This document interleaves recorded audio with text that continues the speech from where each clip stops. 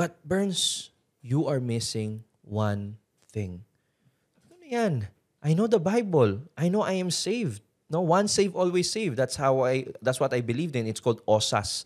Once saved, always saved. Okay. Again, hindi po biblical yan, mga kapadskas, no? So, sabi ni Roque sa akin, you are missing the most important thing in the faith, in the Christian faith. And I was like, what is that? Namatay ang ilaw.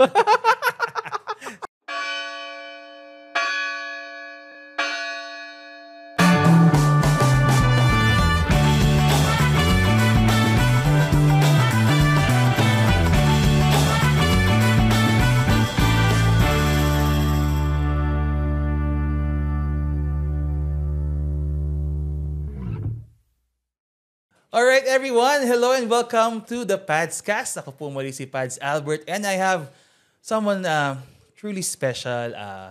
I've known him for not so long, no? This year lang siguro, no?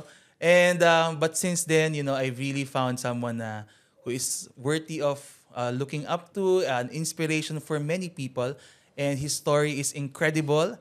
And no pressure, nape-pressure siya sa mga sinasabi ko, no? Let's give a warm Padscast welcome to Bernz Caasi. Hi, Bernz. Hi, Pads. At napaka-pressure nga. But hello, napaka-gandang hapon, umaga, tanghali sa inyong lahat. My name is Bernz O Caasi and it's an honor to be serving with Pads Albert Garong on this platform. Yes, the honor is ours. No? Thank you for giving us a bit of your time, no? Bernz. And don't worry, this is very casual.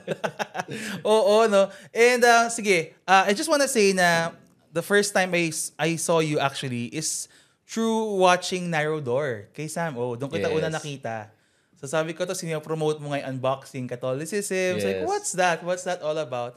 And then I checked it out na I stalked you online. Oy, grabe si Pads. Stalker pala si Pads.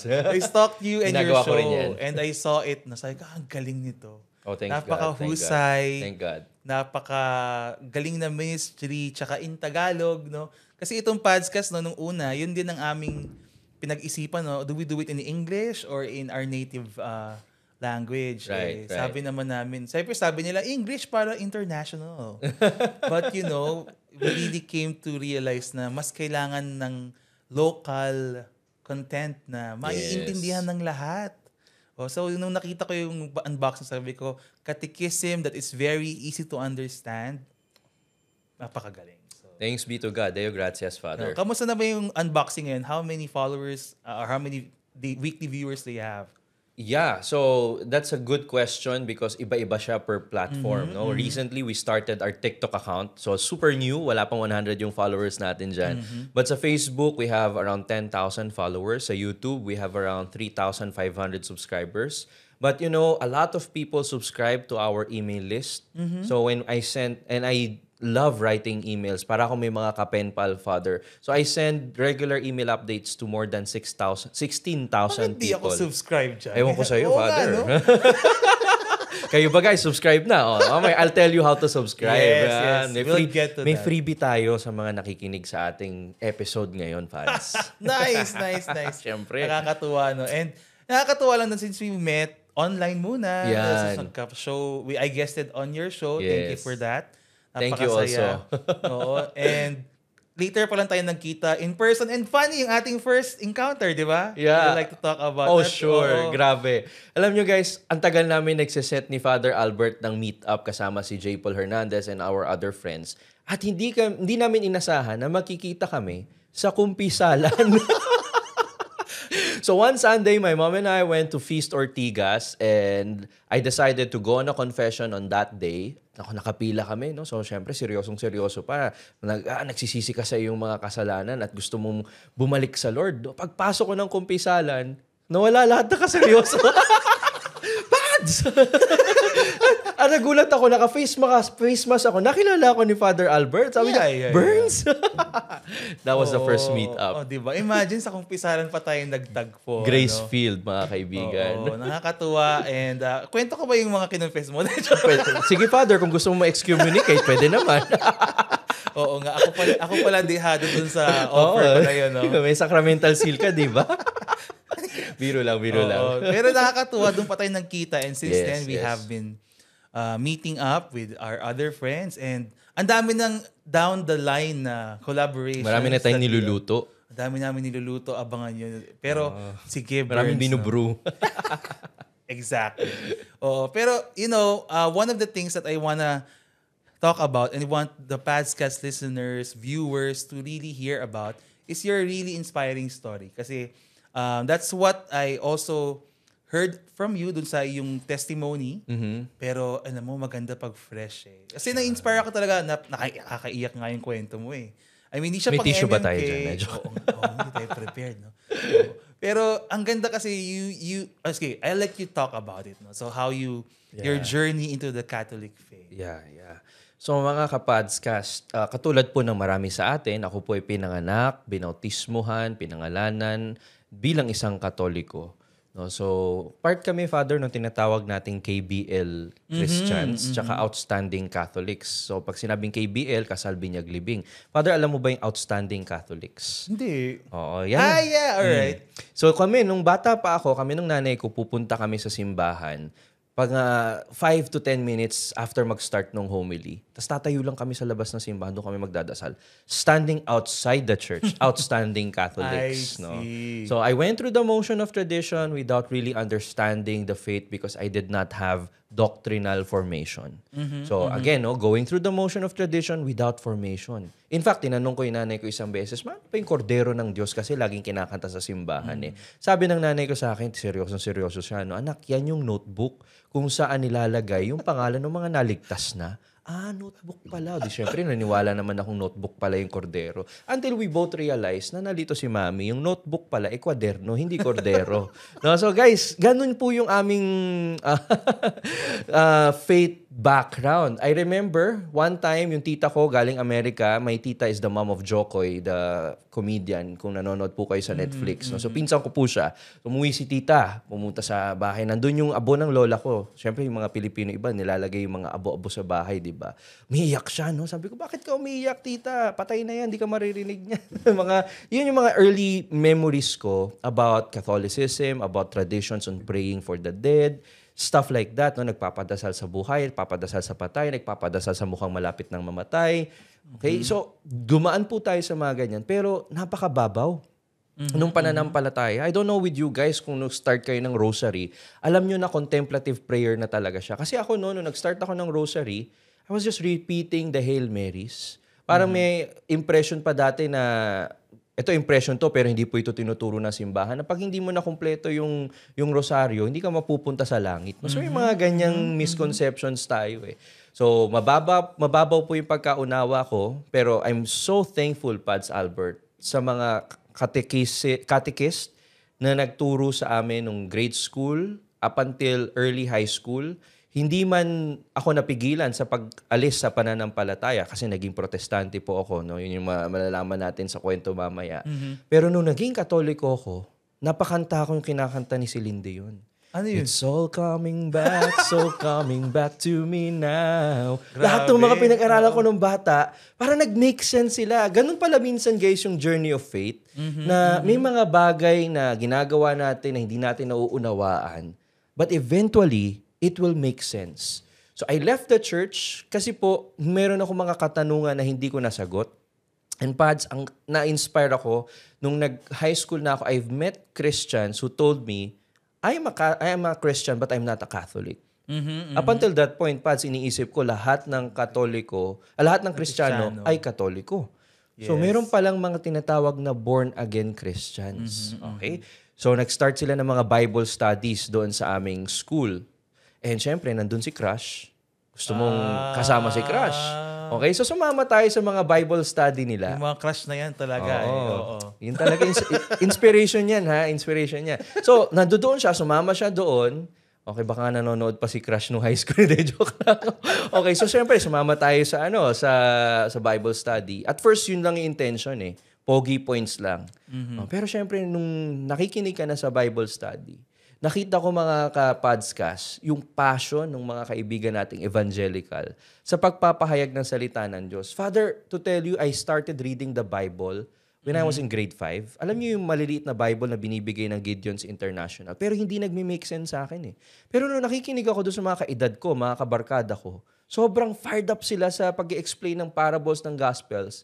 I was really surprised by their knowledge of the scriptures. Yung tipong pads, lahat ng itanong mo, hindi ko kasi alam kung ano unahin ko sa mga requirements ko. Talagang stress na ako, bro. Matthew 6:33. Seek ye first the kingdom of God and His righteousness, and all these things will be added unto you. Wow. No? Di ba, pads? May mga ganyan eh. So, in other words, because of the positive example of my evangelical friends, unti-unti kasi it took them 4 years to really convince me to join youth activities of this born-again church. And I'm super, super thankful for my friends who have brought me to that, experience. Dahil doon lumalim yung pagmamahal ko kay Lord. Prior to that, Pads, parang yung knowledge ko kay Jesus is just a name in history. It's just the Bible is just a novel that you read. Pero nung naging Protestant ako, okay, doon ko nakita na there is more to faith than just, going through the motion of tradition without formation. It's not just a body of belief or a system of faith, no? Exactly. Pero may tao talaga doon. May It's a relationship. Person, no? That's nice. I like how you said that na thankful ka doon sa experience mo. Of course, mo. yeah. No? Kasi nga, one would think na for someone who already left that church na sayang ba yung time ko, resentful ka ba with those people? But you're saying that, no. No. And are you still friends with them? Well, sad to say, for converts or reverts like me, hindi natin maiiwasan na kapag ka naging Catholic ka na, coming from Protestant world, people will have a mixed opinion. Yung cell group mates ko, cell group friends ko, they still connect with me from time to time. Kumakain pa kami minsan yan, nag-uusap pa kami. But there are a lot of friends who thought na, naging Katoliko na si Bernz, nag-backslide na siya. In fact, one of the things that really prompted me to really rediscover Catholicism is nung pumunta ang Santo Papa rito sa Pilipinas. No? At I got sa drawn. World Youth Day, hindi pala, Hindi no? Kasi eh. ang bata pa natin. Bata pa ako noon eh. Bata pa. No, some people, Fads, syempre, at that time, yun yung nagpa-fast forward ako sa kwento, no? Ito na yung college na ako. I enrolled in a university na secular siya, pero very deep yung doctrinal formation. Meron kaming theology, Christian anthropology, ecclesial history. So at that time na dumating yung Santo Papa, parang namulat na yung mata ko sa tunay na turo ng simbahan. And nag-post ako sa Facebook na finally, Lolo Kiko is here. Sana kahit hindi tayo mga Katolikong Kristiyano, ay matuto tayo sa kanyang kwento at mensahe ng mercy and compassion. And one of the former churchmates that I had told me na it seems that Satan was deceiving me. No, hindi naman po lahat ng mga born-again Christian ay ganito ang thinking, no? Pero hindi rin po natin may aalis na may mga tinatawag tayong fundamentalist evangelicals na may pagka-anti-Catholic. And I was part of that. In fact, Father, sinabi ko nga sa nanay ko, sunugin yung statwa ng mga santo eh. No? So, to answer your question, may mga friends tayo na still connected with me. May mga friends na umiwas na. No? Baka natatakot din sila to deal with me. In fact, one of my close friends before had to block me on Facebook because he said, I cannot be at equal yoke with an unbeliever. So, it's a mixed bag. Wow. It's a mixed bag, Father. Those are his words. Yes. Wow, no? Yeah. Ang intense, Unbeliever no? na daw ako kasi naging Catholic ako. And we understand that, mga kaibigan, kasi there are a lot of misconceptions about the Catholic faith. Oh, yeah. And we have a lot of work to do, Pads Albert, to really let the truth be known. I know. Sabi nga, di ba, na a lot of people don't actually leave the Catholic Church. They just leave what they imagine would be the Catholic Church. No? Kasi nga, kulang tayo sa catechism na yung mas malalim, no? Yan. Na of course, we're trying to do that now. Yes. With ministries like this. Right. Although, Pads ka siguro, baka hindi masyado. I don't know, kasi kami, we're very casual. But unboxing Catholicism and so many. Na ako naman, na-appreciate ko, no? Kasi natutuwa nga ako sa setup. I think I told you before na lay people are leading the charge with shows like Unboxing Catholicism, Deepening the Faith. Yes. Samantalang, for me, for us, no, ang podcast naman, feeling ko, what we're trying to do is we're trying to break barriers in terms of how formal and how... Kasi ang tingin nila sa pare, ito lang, ganyan. Minsan nagkataka sila, nakita nila kami sa mall. Bakit nagmamall yung pare? Parang, kasi po, tao po kami. Si Father Franz nga, nag-golf eh. Maglalaro nga kami soon eh. Gusto ko yung chinismis natin, yung schedule. Hi, Father Franz! Oo, di ba? Like, inaaya ko na kasi Pads Albert maglaro din ng golf eh. Oo. Tingnan natin ha. Hindi ko kasi alam kung how it will, Pero, di ba? You get questions like, Father, ba't may Facebook ka? Ganun. Parang, so, feeling ko, kaya sabi, ang goal lang talaga namin sa show na to is to show priests who are human. Yes. Kaya tuwa lang ako na kami, parang we're trying to put it down. Kayo naman, you're trying to level up. You're stepping up to the fore of... Kasi iba yung, siguro, iba rin yung catechism that comes from a layperson. No? Mm-hmm. Mas in the language of people who are we're trying to reach talaga. Yes. So iba rin talaga yung dating. No?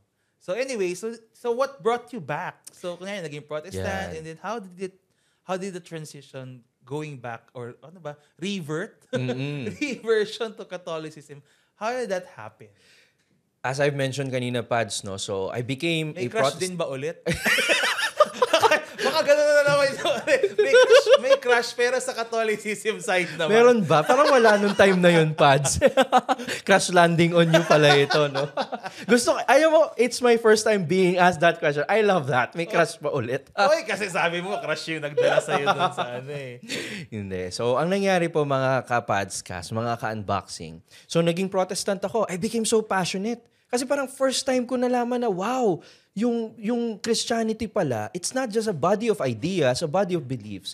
It's a relationship with the living Christ. Yes. Buhay po si Kristo, mga ka-unboxing, mga ka-podcast. So alam nyo yun, parang you are surprised by that truth, but there is a greater purpose that, as Acts 22:15 will tell us, you are called to be His witness to all men of what you have seen and heard. Parang feeling ko, I had that responsibility to lead people out of Rome so that they could have that pure, untarnished relationship with God, na wala yung rosaryo, wala yung purgatorio, wala yung mga dinagdag na turo ng simbahang katolika.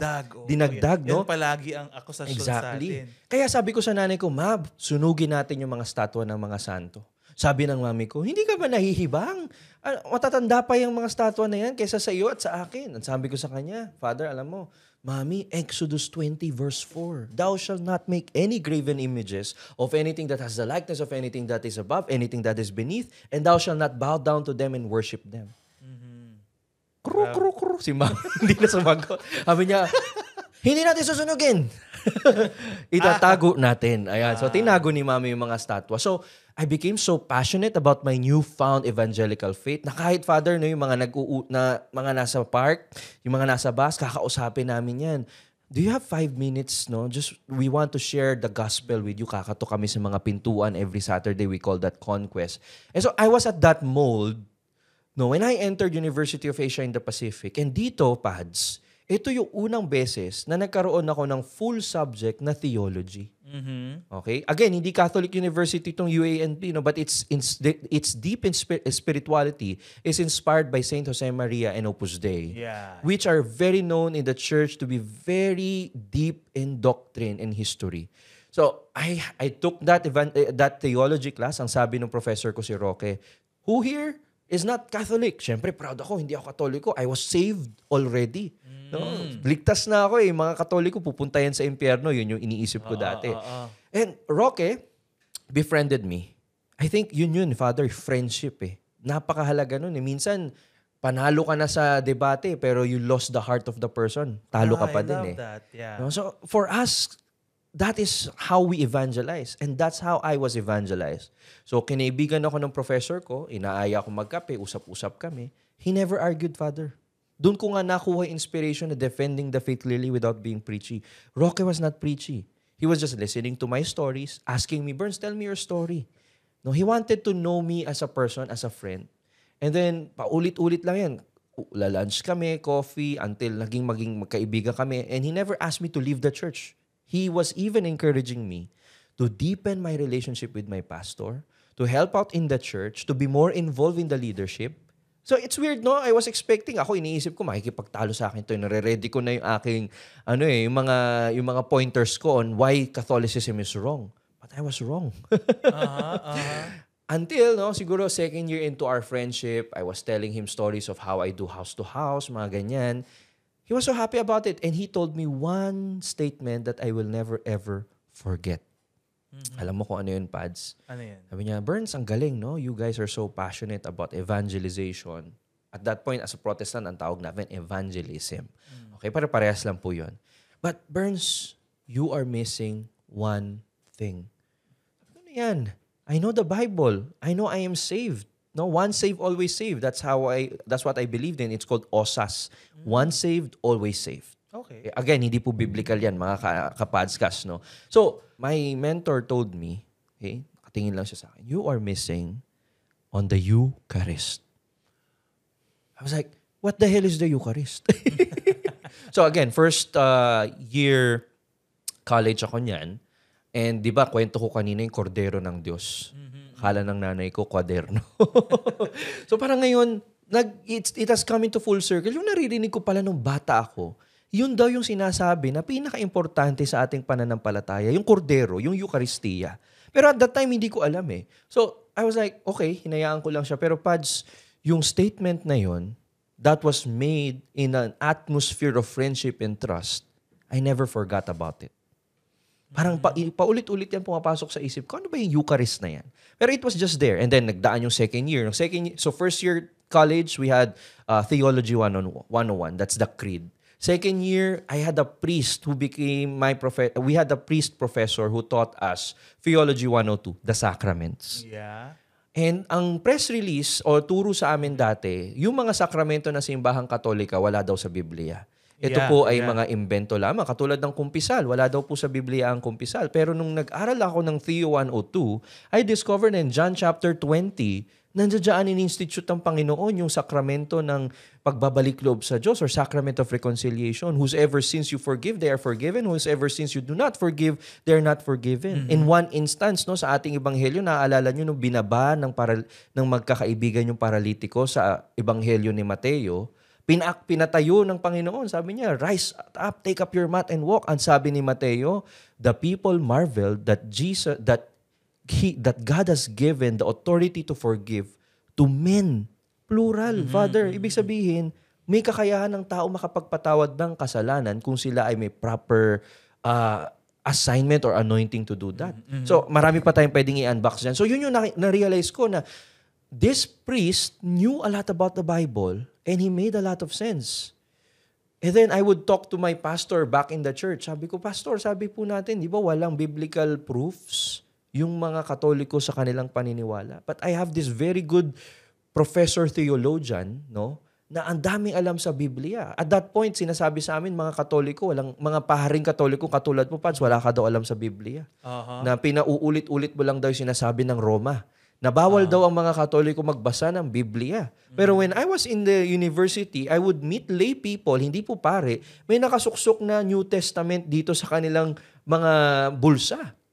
No, and I was like, wow, what is happening here? And then that's where I started realizing na ang dami ko palang hindi alam sa Catholicism. Ang dami ko palang hindi alam sa turo ng simbahan. Guys, doon ko lang po nalaman na mayroon palang libro na tinatawag na CCC or the Catechism of the Catholic Church. And so after that, I had Theo 102. I had Christian Anthropology.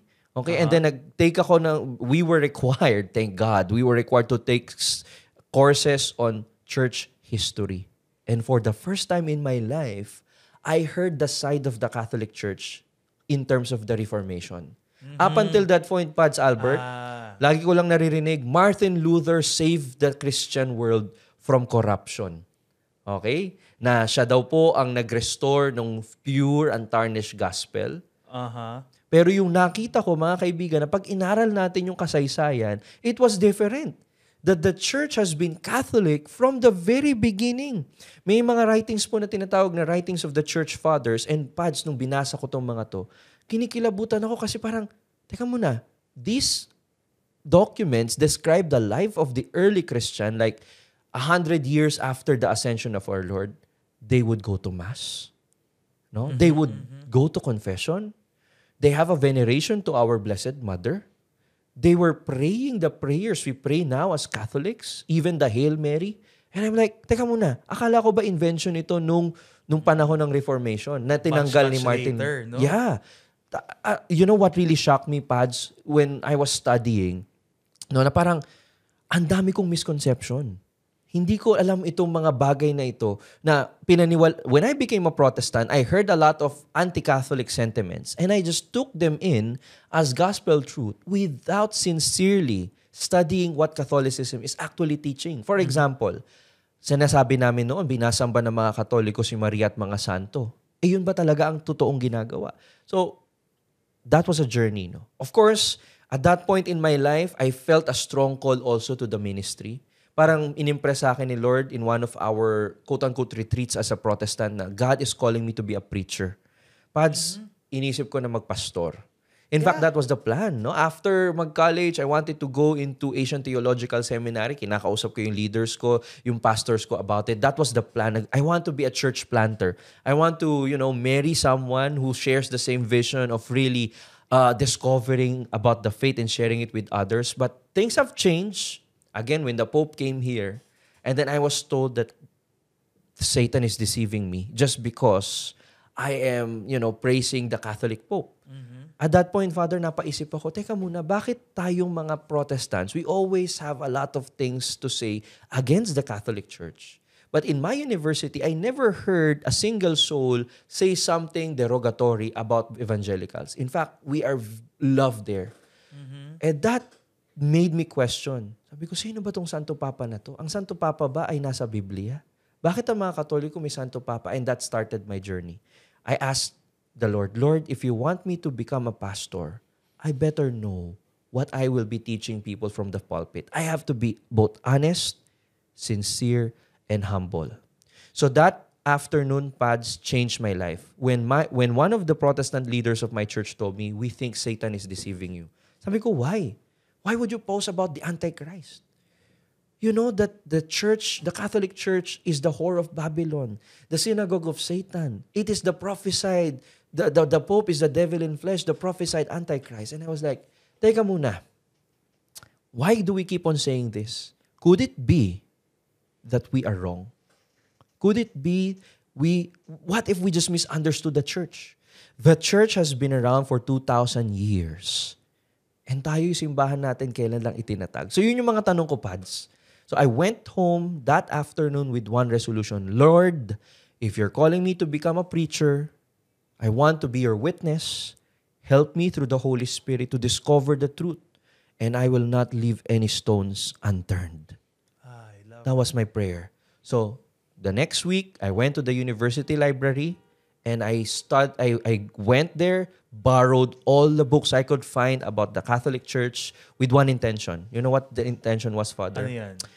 I wanted to disprove Catholicism so that I could be at peace in my wanting to become a pastor. So, kumbinsido pa rin ako na mali ang simbahang Katolika. So, hiniram natin. Naguguluhan ako. Hiniram ko yung katisismo ng simbahang Katoliko, yung makapal. No? Sabi ko, hahanap tayo ng mali dito. So, binasa natin. But tables have turned. As I read the Catechism of the Catholic Church, ang daming biblical references, ang daming historical references. And I couldn't pinpoint, teka muna, it makes so much sense eh. Bakit magiging mali ito? And then at that time, Roque hired me, no? Binigyan niya ako ng part-time summer job to edit his book. And then in that book, mga ka-podcast, ando doon yung mga quote ng napakagagaling na Katoliko. Hindi ko ini-imagine na, wow, Carol Joseph Wojtyła, Joseph Ratzinger. Ang gaganda ng mga quotes nila, imposible. Will these people go to hell just because they're Catholics? So, na-open sa akin yung possibility, perhaps some Catholics will go to heaven because they're really born again inside. So, may ganung conflict pa din eh, di ba? Parang, alam mo yun? Sorry, I'm not mocking that. No. But nakakatuwa yung the mental gymnastics. I was doing the mental gymnastics because I wanted to stay as an evangelical. Imagine, I have been a motivational speaker for 10 years already. Every time na magtotalk ako, sinasabi ko sa mga tao, religion is not important. What's important is your relationship with God. So, Katoliko ka, hindi ka maliligtas ng Katolisismo. Kasi yung mga Katoliko, wala yung mga relasyon sa Diyos. Ang harsh, di ba? Na parang sunugin yung statwa. Okay? Of course, I was not super harsh to the extent I will bash the church publicly. But whenever I have the chance, no? In fact, sinabi ko pa sa mga pinsan ko, huwag na kayong umattend ng misa. Dahil dyan, pinapatay si Kristo paulit-ulit. So yung may mga ganyan tayong misconception na talagang hindi mo naintindihan. So parang for me, I wanted, out of pride, to save myself from accepting the fact that I was wrong. I was trying to look for rationalization to stay as a Protestant. Although, I already know na, gosh, parang may mali yata ako. Na parang Catholicism makes a lot of sense because I really left Catholicism without studying Catholicism. So if you're an evangelical who's listening right now, I'm inviting you to do an introspection. Did you honestly study Catholicism before you left it? Or if you have been born as an evangelical, you stumbled into this podcast and you're investigating the Catholic Church, how sincere and humble are you in not leaving any stones unturned in your search for truth? So yun yung nangyari sa akin, Pads. I was reading all of these books.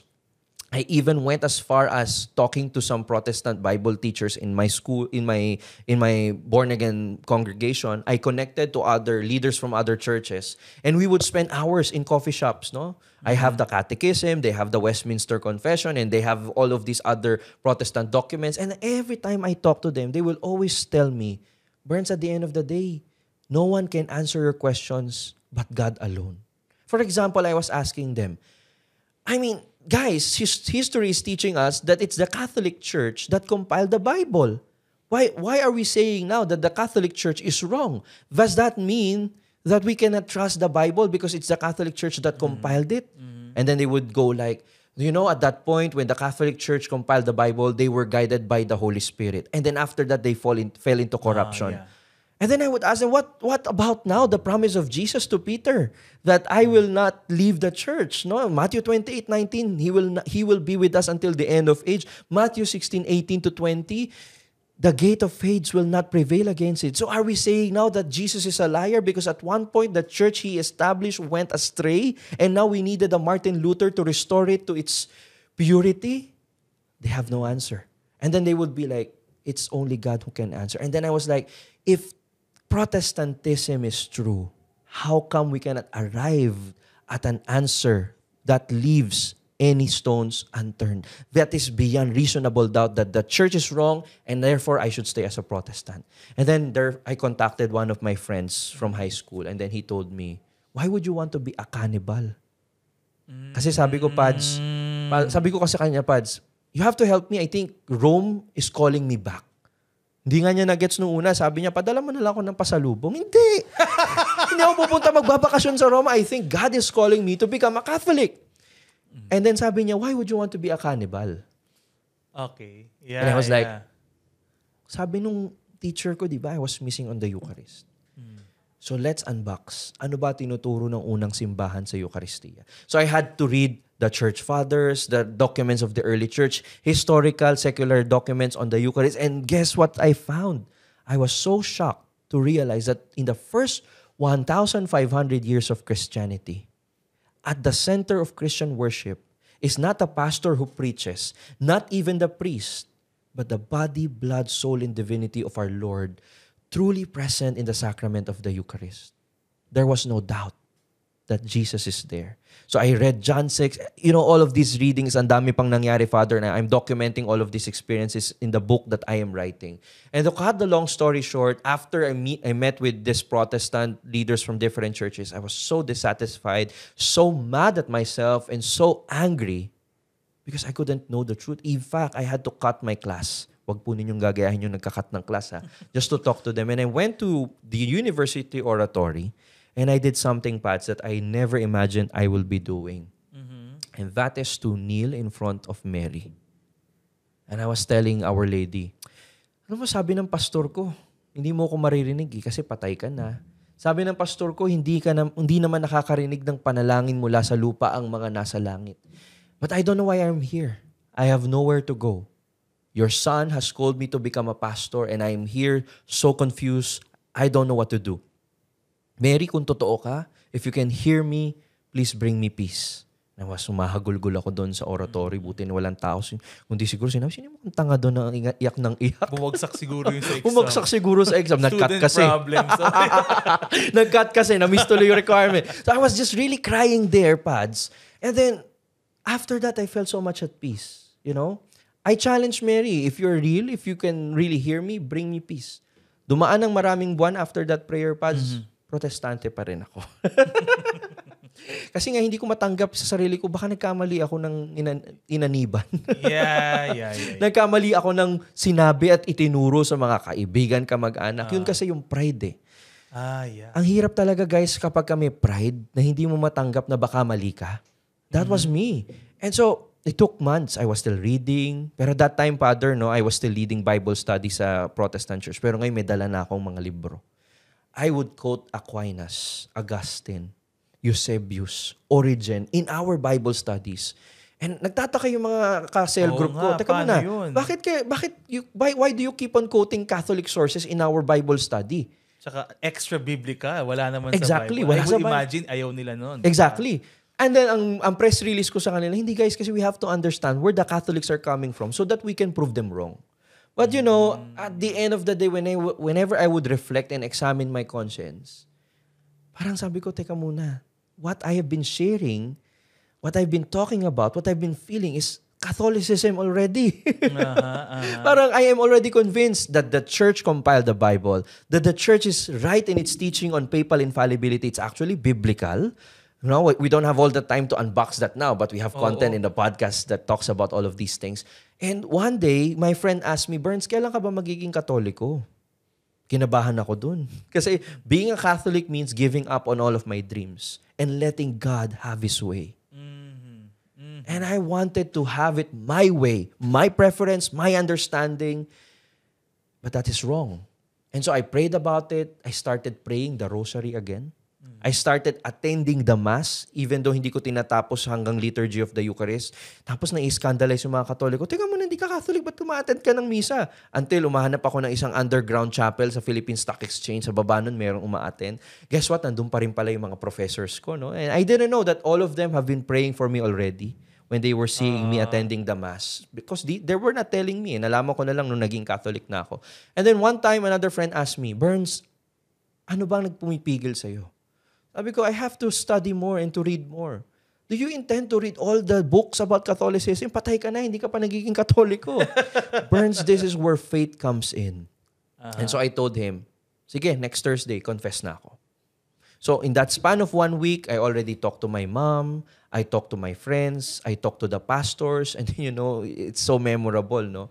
When I talked to my pastor, he told me, well, ako sinasabi ko lang sa iyo, Bernz, no? That the church is being run by the black mafia. So that's another conspiracy theory that a lot of our Protestant brethren believe to be true. No? And then when I talked to another leader, they told me, okay, fine. No? So, but remember, idolatry. So ayan, no? Sinasamba daw natin yung mga statwa, yung mga ribulto. So I had to explain all of these things. That's part of the pain of conversion. No? Really having to explain yourself and people judging you. And then I noticed, Father, may mga tao na pag lumalapit ako sa kanila, babatiin lang nila kung di na nila ako papansinin. Kasi they're already thinking na meron ng nangyayaring conversion. In their perspective, that's backsliding. No, so of course, tinanggap ko naman yun na ganun talaga. Hindi natin mapapaliwanag sa lahat yung ating desisyon. And so one Thursday, I just went to confession, unloaded all of my sins, and fully decided to become a Catholic. And then the priest told me, Bernz, Mary heard your prayers. Kasi sinabi ko sa kanya, Father, yung paghagulgul ko doon sa harap ng statwa ng ating mahal na ina. Sabi ko, yes, Father, I know that Mary heard my prayers. That's why I'm here. No. Do you know what day is today? It's Thursday, Father. Today, Bernz, is July 16. You know what day is July 16? No, Father. Of course, as a Protestant, wala akong alam sa liturgical calendar. Or meron man, onti na lang. Today, Bernz, is the feast of Our Lady of Mount Carmel. And it's no coincidence that you're coming home to Rome on this day.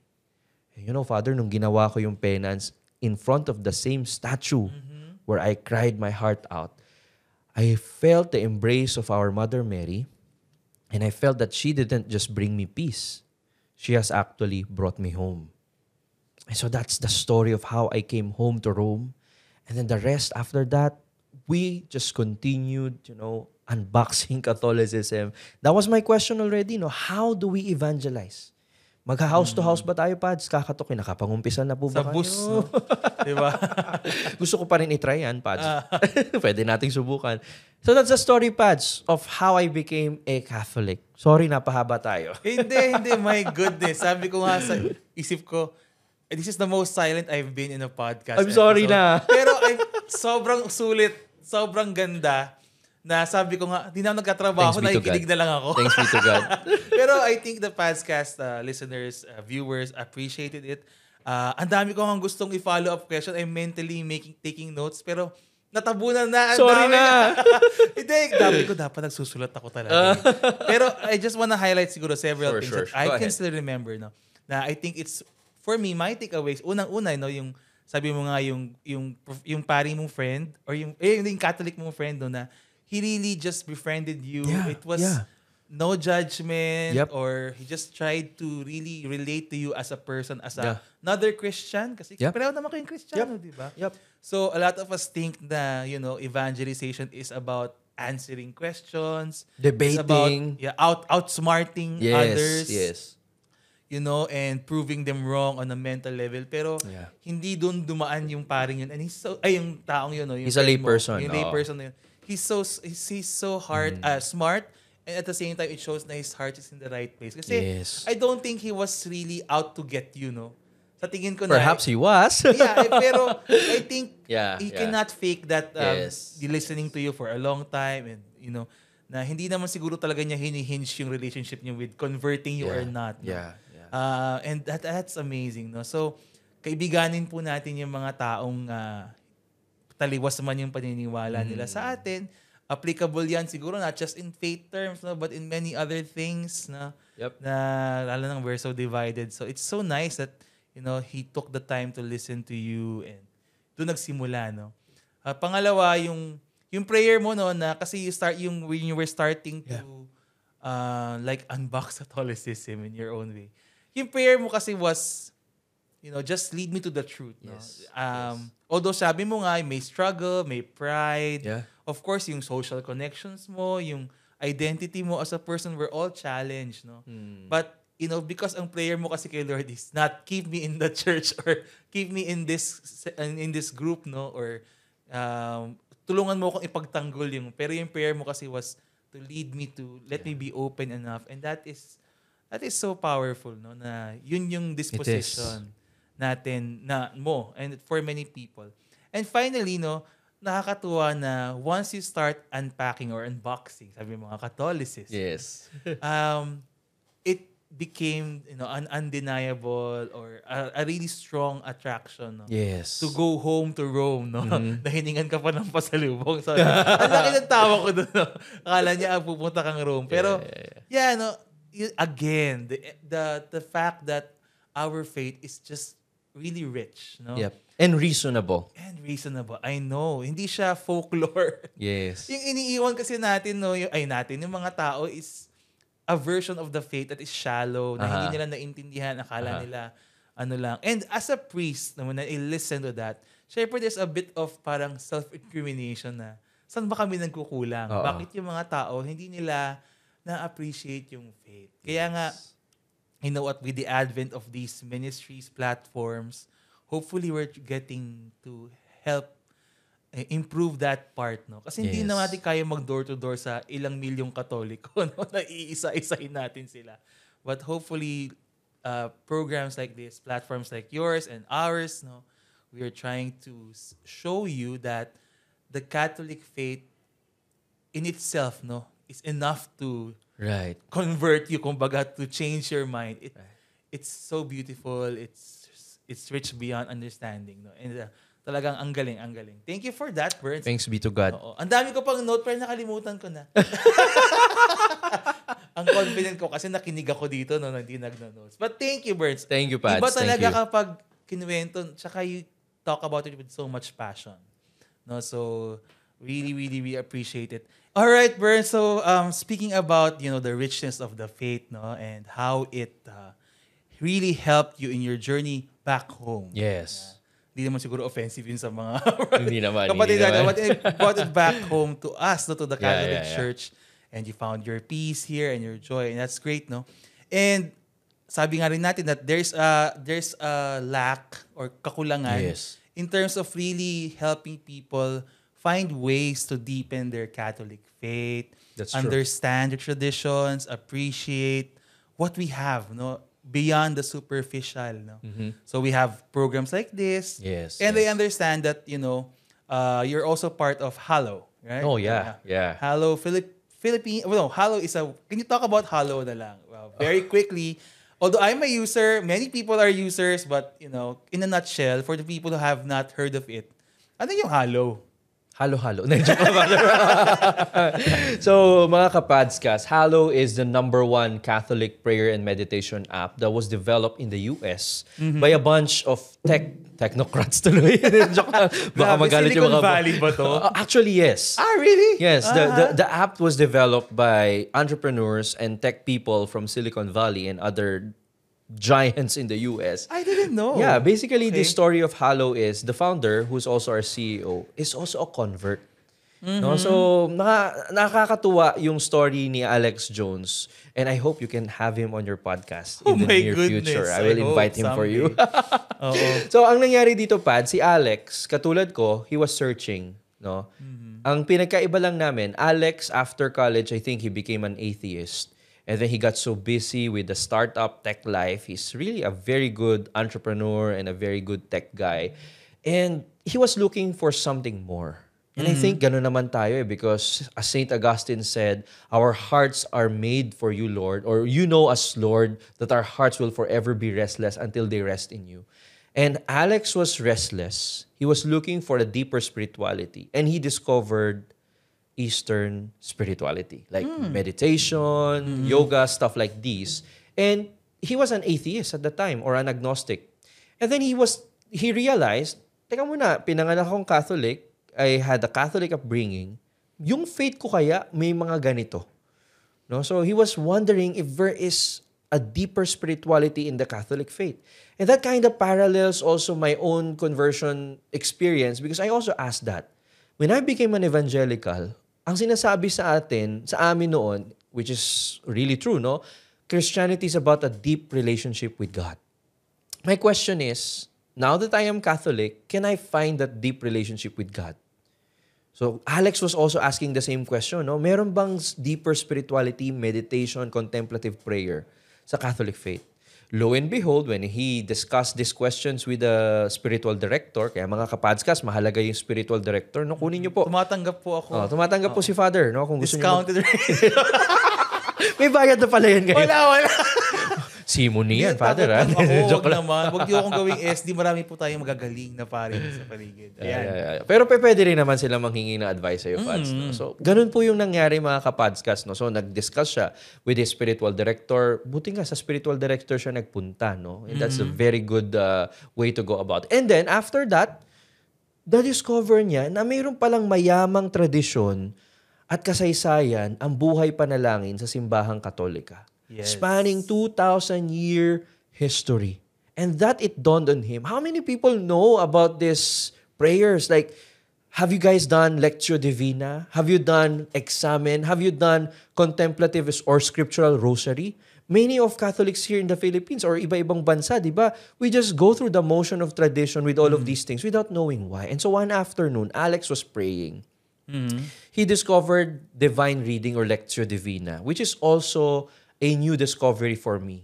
Kasi nung Protestant ako, may tinatawag kaming daily devotionals na nagbabasa kami ng Bible and then meron tinatawag na MP-Qua. Familiar ka ba doon, Father? No. So pag nagbasa kami ng Bible verse, we look for the message of the verse, the promise, no, the commandment, the warning, and some points for application. So MP-CWA. So that's one of the things I learned as a born-again Christian na pwede rin gamitin ng mga Katoliko. No? So ngayon, ganun yung ginawa. So when Alex came back to the faith, he was trying to learn Lectio Divina and try to do that. So praying with scriptures. And he prayed with the Lord's Prayer. Our Father, who art in heaven, hallowed be thy name, thy kingdom come, thy will be done on earth. Tuloy-tuloy. And the way you do Lectio Divina is you focus on one verse in the Bible or one passage, and then you ask yourself, what is it that made me, that stuck with me? Was it a word or an image that I discovered through this Lectio Divina? And he got so attracted by one word in the Lord's Prayer. You know what that word was, Father? Ano yan? Hallowed be thy name. That phrase.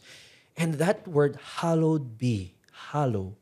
He kept on repeating and repeating that particular phrase in his head, and he prayed with it. And that's the beauty of Lectio Divina. You pray with the Bible.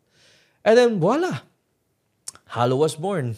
Of course, Alex could give you the full story. I'm just giving you the summary of how our app started. Yeah. Hello, Alex. And so now, the app has been downloaded for more than 3 million times worldwide. I know. We ranked number 1 in the Catholic Catholic apps on both Android and Apple. I am personally using it. In fact, before I even started working for Hallow, I've been a huge fan, Father Albert. Like, I use Hallow in my daily prayer. In my rosary, Lectio Divina. Now we have Liturgy of the Hours. And kung yung mga kapodcast natin, hindi sila makatulog, we also use the sleep stories. Na-try mo na ba yung sleep stories? Hindi pa. That's what I've always been meaning to try. But yung rosaries, yan ang aking usual use cases. No? Yung rosaries, like, travel. Right.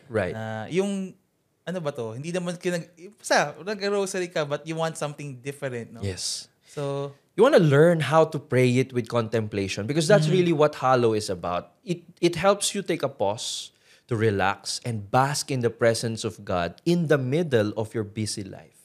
So we have their familiar voices like Bishop Robert Barron. We have there the voice of the one who played Jesus in The Chosen, Jonathan Rumi. Of course, we have the one you really, really love. Na yung ibang girls sinasabi, sana di na lang nagpare. Father Mike Schmitz. kala ko ako. So Father Mike Schmitz is part of Hallow, and Jeff Cavins also give daily reflection. And I've listened to that. Jeff Cavins. What excites me about this, Father, as I mentioned, there are more than 3 million users of Hallow around the world. There are around or more than 400,000 Filipino users. Ang dami, no? I mean, I never imagined it would be that big. I didn't also know. Like when I started working for Hallow, I started asking for data because I want to work with data. And my role in Hallow as the content lead is to make sure that Philippine quality Tagalog and Catholic content gets into the app. And part of my work also is establishing strategic partnerships with Catholic communities, getting creators, celebrities in the app, etc., pricing the app, all of these things, marketing, it's all over, it's all around. And nung nalaman ko yung data na 400,000 pads, yung total number of users, although iba yung monthly average users of course, natin. Yeah. I saw an opportunity that ito yung sinasabi ni Pope Benedict XVI that the social media or technology is the new agora. And Pope Francis recently described Filipinos as the smugglers of the faith. And I just asked, what if, Father, what if this mobile phone that we always have in our pockets could be used to hallow our daily lives, to sanctify? And as a Catholic, back then, hindi ko alam parang I didn't have an easy access to learn all the traditional prayers of the church. Now, if you want to learn Latin prayers, go to Hallow. If you want to learn what is the meaning of the Mass, we have faith explanations on the Holy Mass there in the app. You want to know how to pray the Rosary? Bishop Barron explains it in Why We Pray the Rosary in the app as well. And yung vision natin dito, Father, is ngayon, di ko muna sasabihin yung pangalan niya. We already got a priest who will do daily Tagalog reflections. And that is super exciting. Imagine, Father, yung mga OFWs natin na gumagamit ng app, na matagal nang namimiss yung pamilya nila. Nas pag nakikinig sila sa Hallow, yung wika natin, yung Tagalog, ang ginagamit, mas makakatulong sa kanilang pagdarasal. And we are also trying to get other top Catholic influencers. Hindi ko muna sasabihin kung sino yung mga yan. But if you're following me in social media, you would know the people that I am speaking with. Kasama po si Father Albert dyan. Who could be part of Hallow as the voices. And we really want to make it, Father, like a prayer book. Di ba yung mga lola at lolo natin, may mga prayer book yan. Pupunta sa misa, may dalang mga misal. Pagka sa bahay, sa altar, may prayer book. Nandun lahat ng panalangin. That's the vision. We want to make Hallow an app that can help people, especially Filipinos, at least in our country, go to heaven through prayer, meditation, and contemplation. Napaka-useful, no? And ang ganda ngayon ko lang narinig yung backstory ng Hollow. Yes. Convert pala si Alex and so on. Yung boss ko convert din, si Zach. Hello, Zach. Oo. So, nakakatuwa na hindi to business, no? Hindi lang ito dahil gusto nilang pagkakitaan yung simbahan. But really, it flowed from out of prayer and from a desire to help people pray. And sa totoo lang, well, kasi kami, siguro dahil religious priest, no? We already have our own ways of praying, right. no? But even then, ako nga to, I still found a way to insert Halo into my practices. Kasi nga, there's really something, iba talaga kapag nasa phone, handy, tapos naririnig mo, mag-rosary ka, boses ni Jesus. Kasi si John, I'm a fan of The Chosen, sobra. Yes. So, ang ganda lang, no? So, I can imagine like an ordinary Pinoy Catholic, how they will be helped by an app like this. Kaya nga, when you reach out to us, sabi ko, hindi, gusto ko yan. Gusto ko mag-partner kasi malinaw talaga yung pasok kung how it serves the people, how it serves the church. Yeah. And nag-audition na po ako ngayon. Mic test. No. Yeah. Pero ang galing lang. And we really appreciate that Halo chose to have Filipino dedicated content. Kasi kahit wala pa nga Tagalog, 400,000. Yeah. Diba? So imagine na lang kung may Tagalog na. Yeah, alam mo, Father, itong work ko sa Halo as the content lead here in the Philippines, sometimes, I couldn't avoid being emotional while I'm part of my work, mga kapads, kasi I'm translating prayers, like content. And as I do it, nai-imagine ko yung mga manang sa simbahan, yung mga, alam mo yun, walang kaalam-alam sa technology. Suddenly, they're learning how to pray using their phones. Mm-hmm. For those people na iniisip nila, the mobile device is just there for entertainment. Now, it can be a means to evangelization. Now, it can be a means to our personal salvation. And that excites me. And imagine the parishes really doing Lectio Divina. You know what struck me? In Unboxing Catholicism Live, nag-run kami na isang episode, Father. We ended the episode with a liturgy of the hours. Okay? 10 minutes lang. Ang maganda kasi sa Halo, guys, kung wala kang oras, iset mo yung time na maiksi lang, 5 minutes. If you have more time, you can stretch it up to 30 minutes. Nababago yung boses, nababago yung background music, nababago yung length ng prayer. So in the Unboxing Catholicism Live, nag-play kami ng liturgy of the hours at the end of the episode. Okay? 5 minutes lang, Father. But you know what? One live viewer from Canada, a Filipino living in Canada, commented, "Thank you so much, Unboxing Catholicism, for giving us that Halo experience. In my entire life, this is the first time I've prayed the Liturgy of the Hours." Yeah. Imagine, young people are discovering the rich traditions of the church because we are packaging it in a new way, and Halo is the best way to unbox it. O, di ba? Pinagsama-sama yung mga keywords natin. Kaya you do your job very well. Well, yeah, totoo, no? And really, it's exciting stuff. We're happy. Sa simbahan naman, wala naman tayong competition. Of course.